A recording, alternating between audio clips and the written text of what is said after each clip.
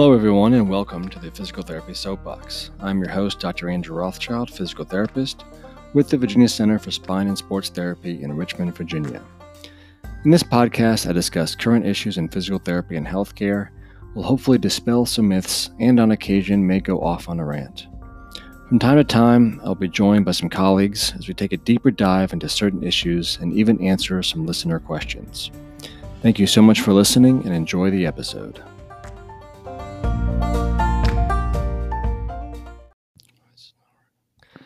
Hello, everyone, and welcome back. This is going to be the second in our series of podcast episodes covering running and all things running with Dr. Andrew Mann, physical therapist, my colleague here at the Virginia Center for Spine and Sports Therapy.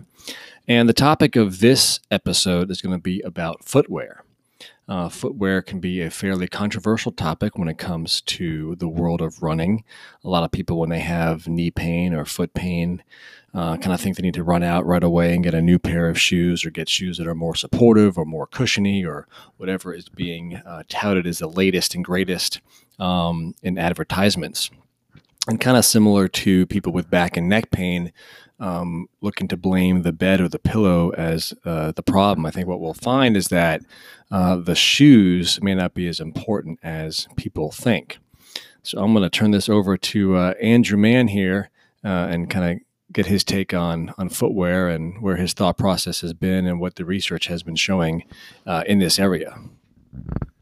All right, Andrew, thanks for having me on again. And that's very true that, footwear is something we don't want to emphasize with our patients, but we know that, including a lot of my runner friends and myself, it's something we get kind of obsessed with.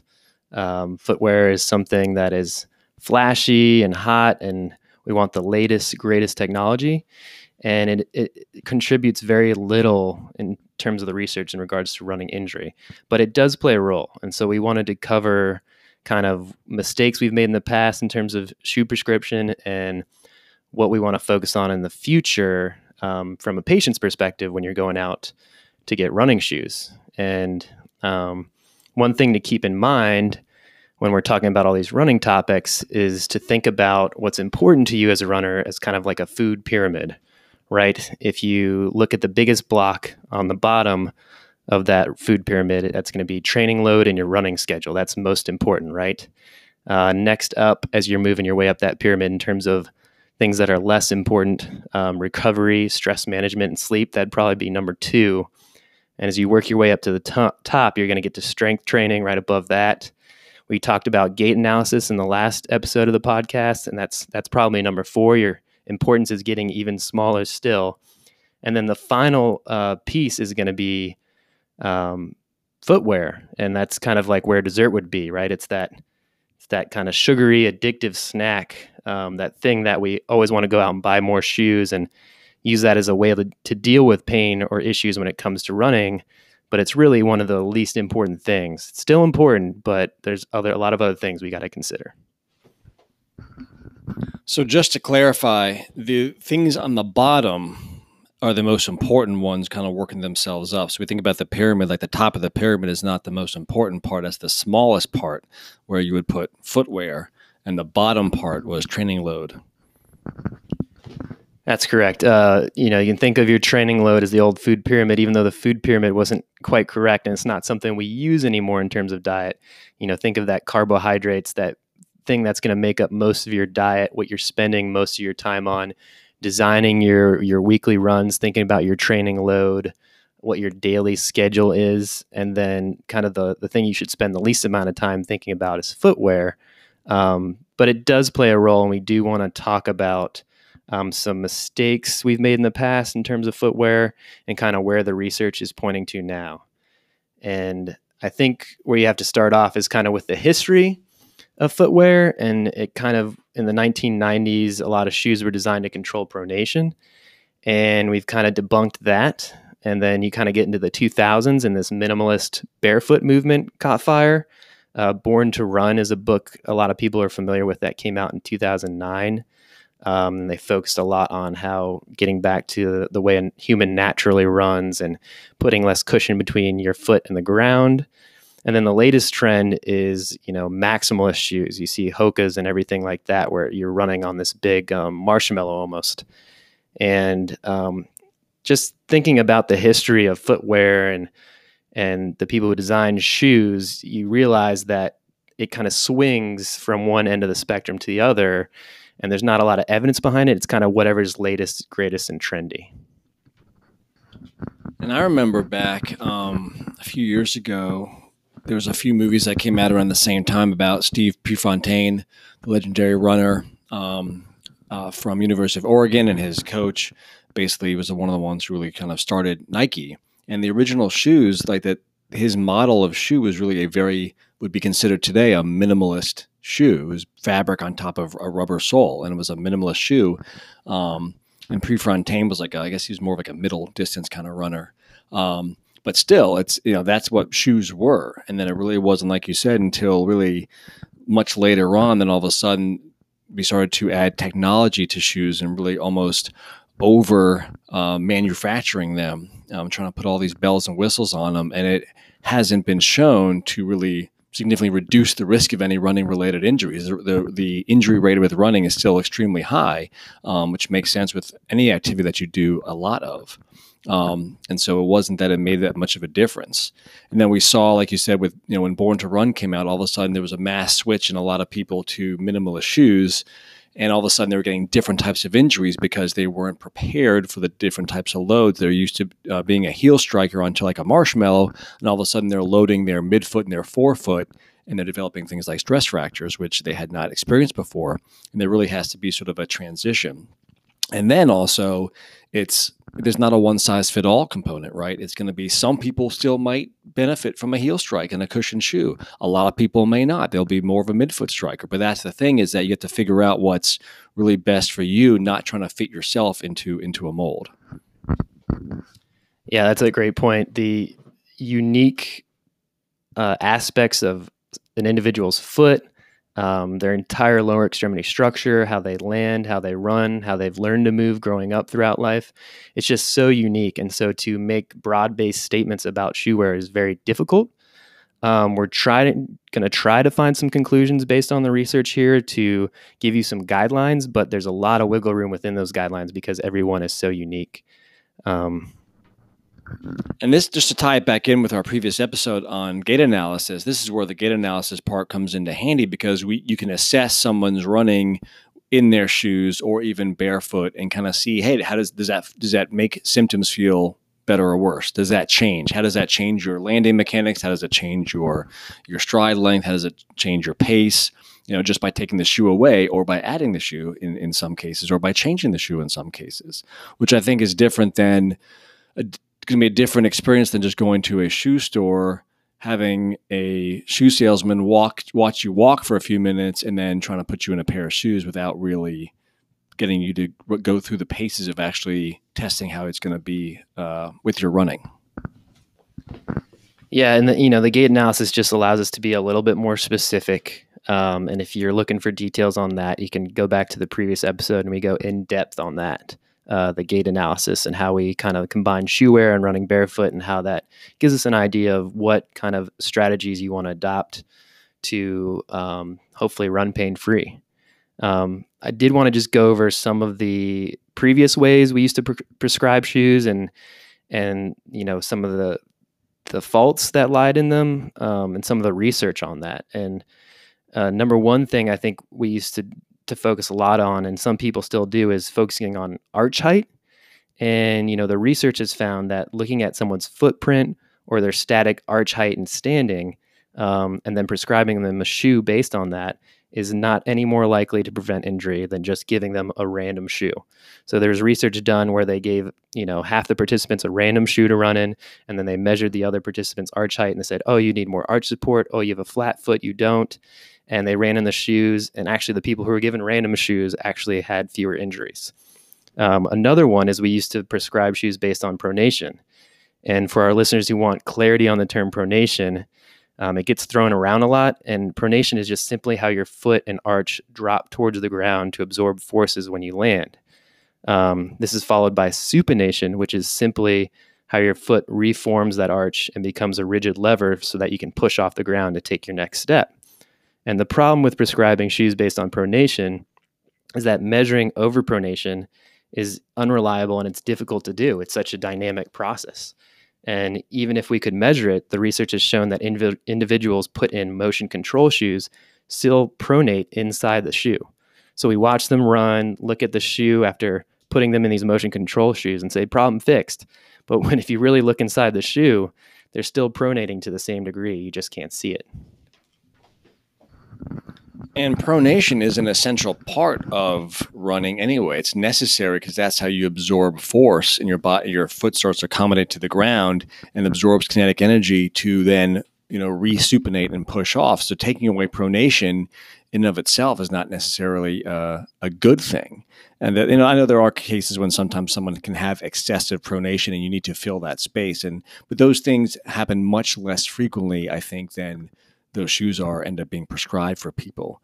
And I know there's also some research that shows that, overpronation for a lot of people is not necessarily in and of itself a risk factor for injury. So it's not always something that's a problem that needs to be taken away.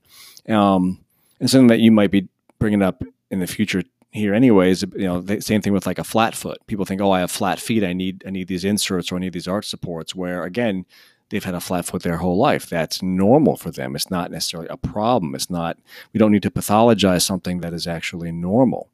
And this is something I tell patients too with talking about arch support, is that think about when you drive by an arched bridge. Is there anything under the arch?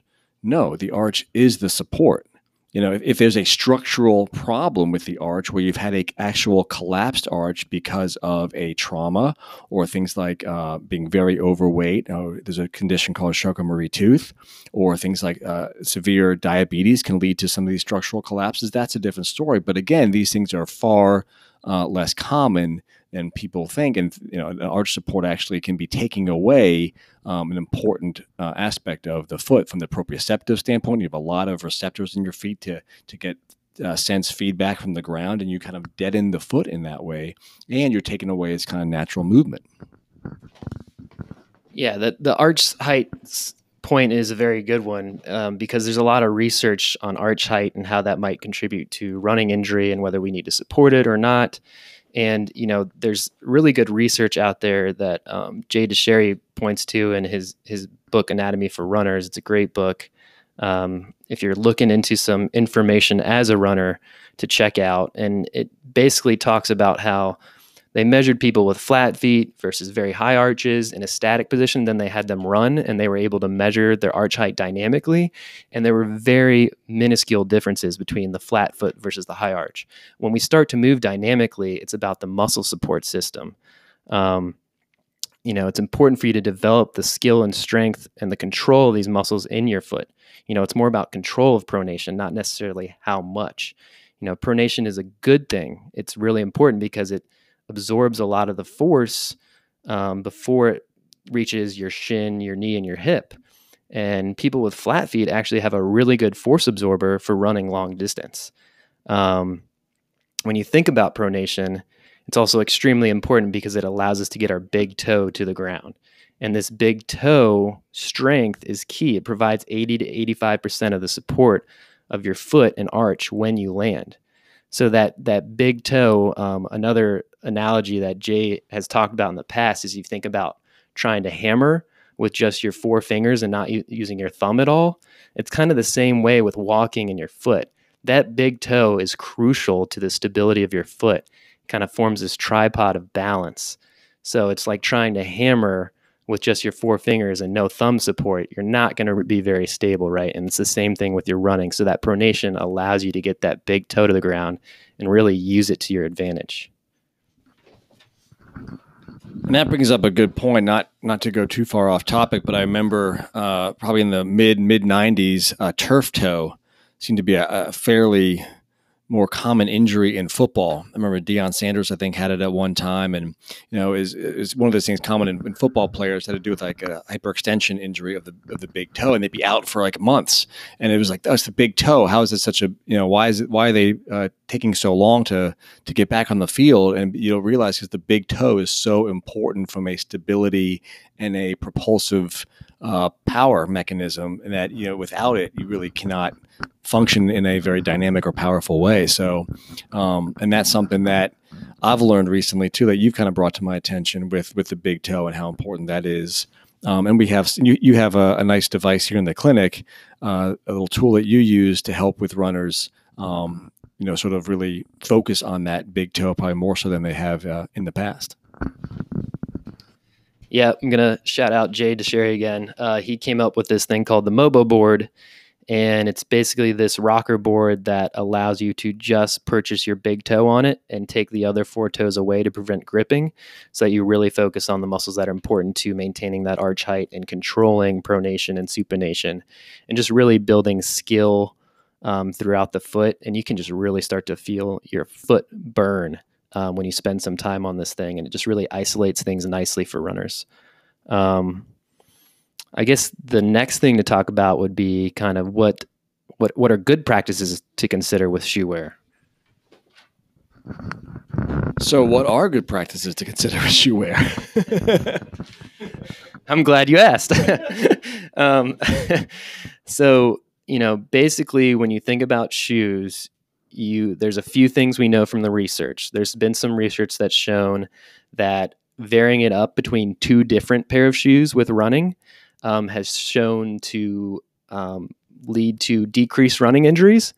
Now, the theory behind that is that maybe you're varying up the forces, and since running is such a repetitive sport, by wearing 2 different types of shoes and alternating between those with your runs, you're going to have changes in the type of forces your muscles are experiencing. And so just to clarify, it means 2 totally different shoe models, right? Not 2 different pairs of the same shoe.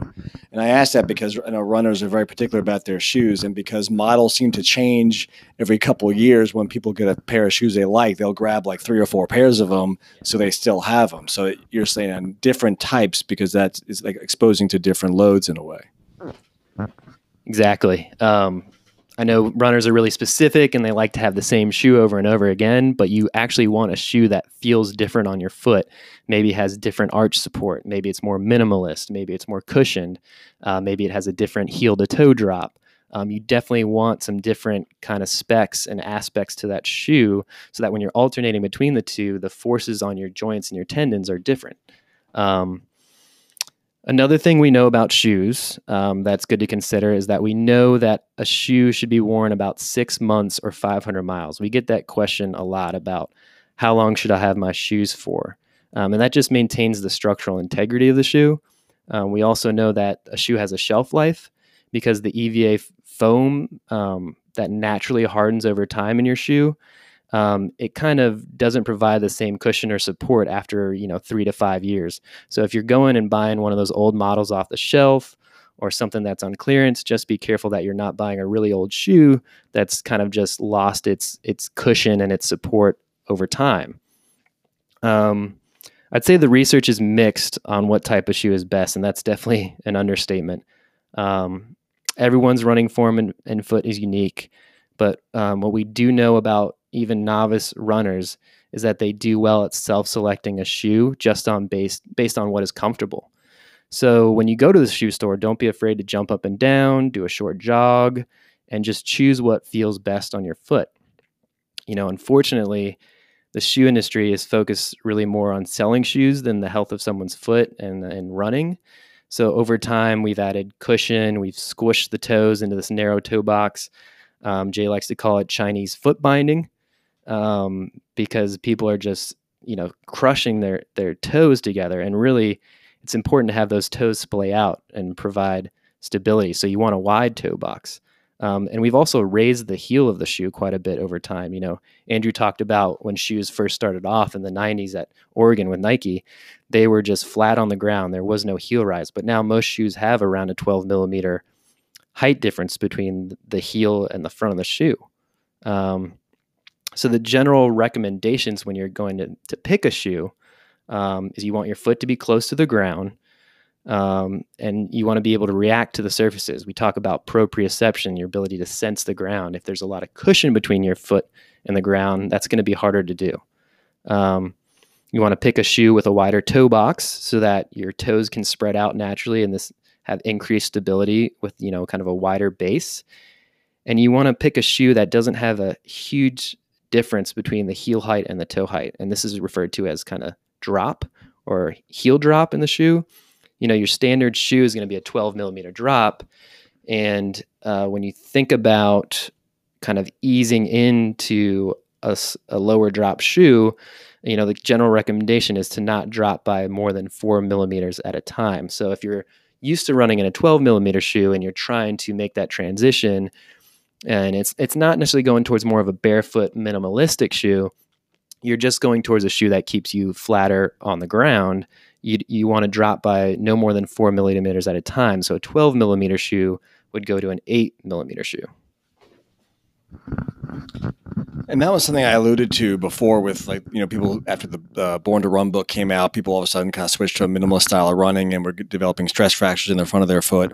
And the other thing I didn't mention, though, was also the Achilles injury issues, because all of a sudden people are going from an elevated heel, which puts your Achilles tendon on slack, to all of a sudden, 12 millimeter change is a little bit over a centimeter, for those of you familiar with the metric system.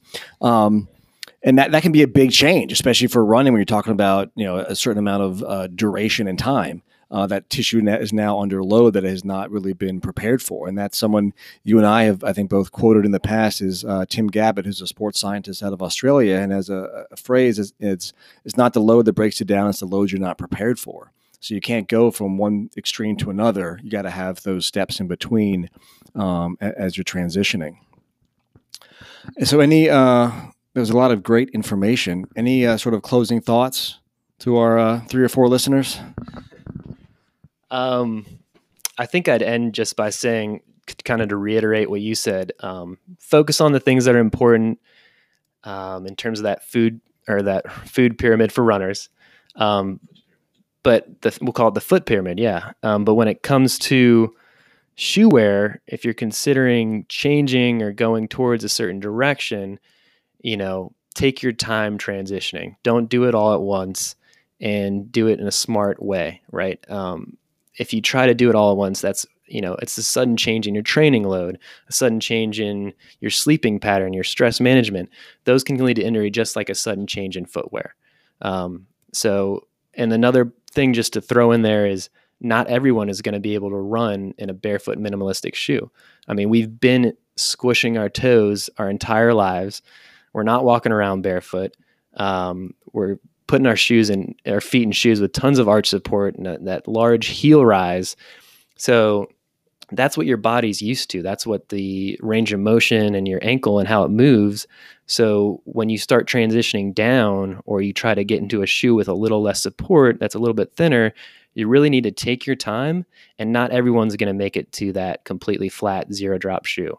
I myself personally know that I'm most comfortable in a range of kind of 4 millimeter to 8 millimeter drop. If I get any further down than that, I start to run in some ankle mobility issues, and you start to get aberrant movement patterns that you don't necessarily want to encourage in your gait style and in your running style.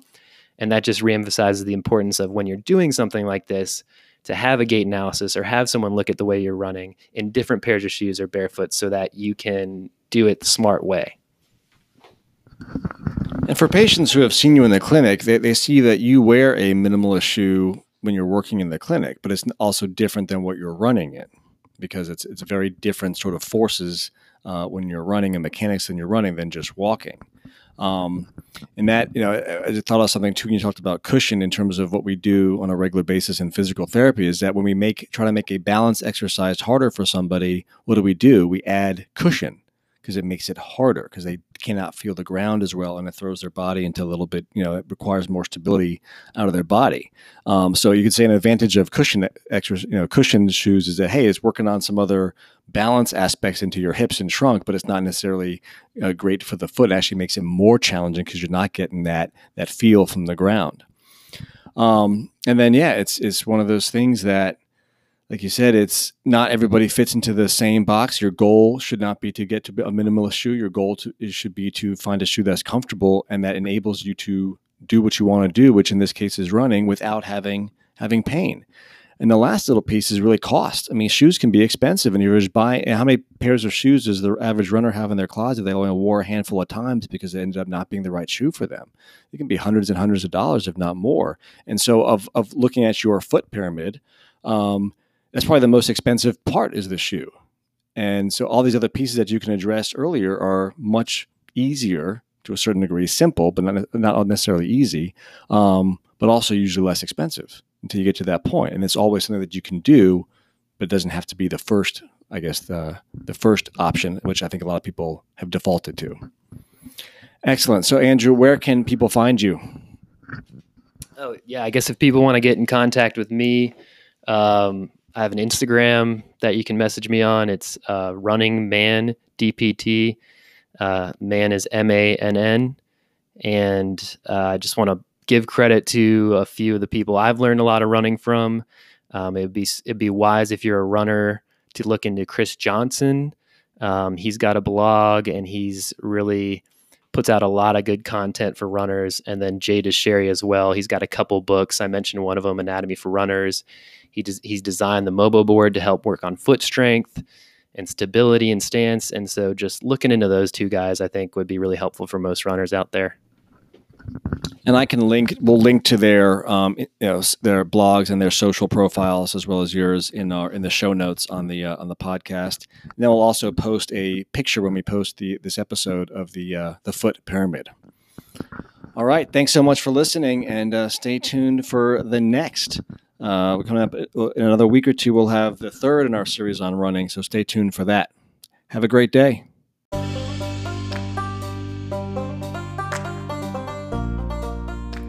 Thank you for listening to the Physical Therapy Soapbox podcast. You can find us on Anchor, iTunes, Spotify, Google Play, and more. Please leave us a 5-star review and even tell your friends, family, colleagues, neighbors, anybody who you might think would benefit from this information about us.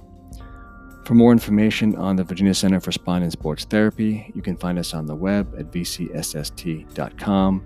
And for any questions you'd like to have maybe answered on the podcast, you can email me at andrew@vcsst.com.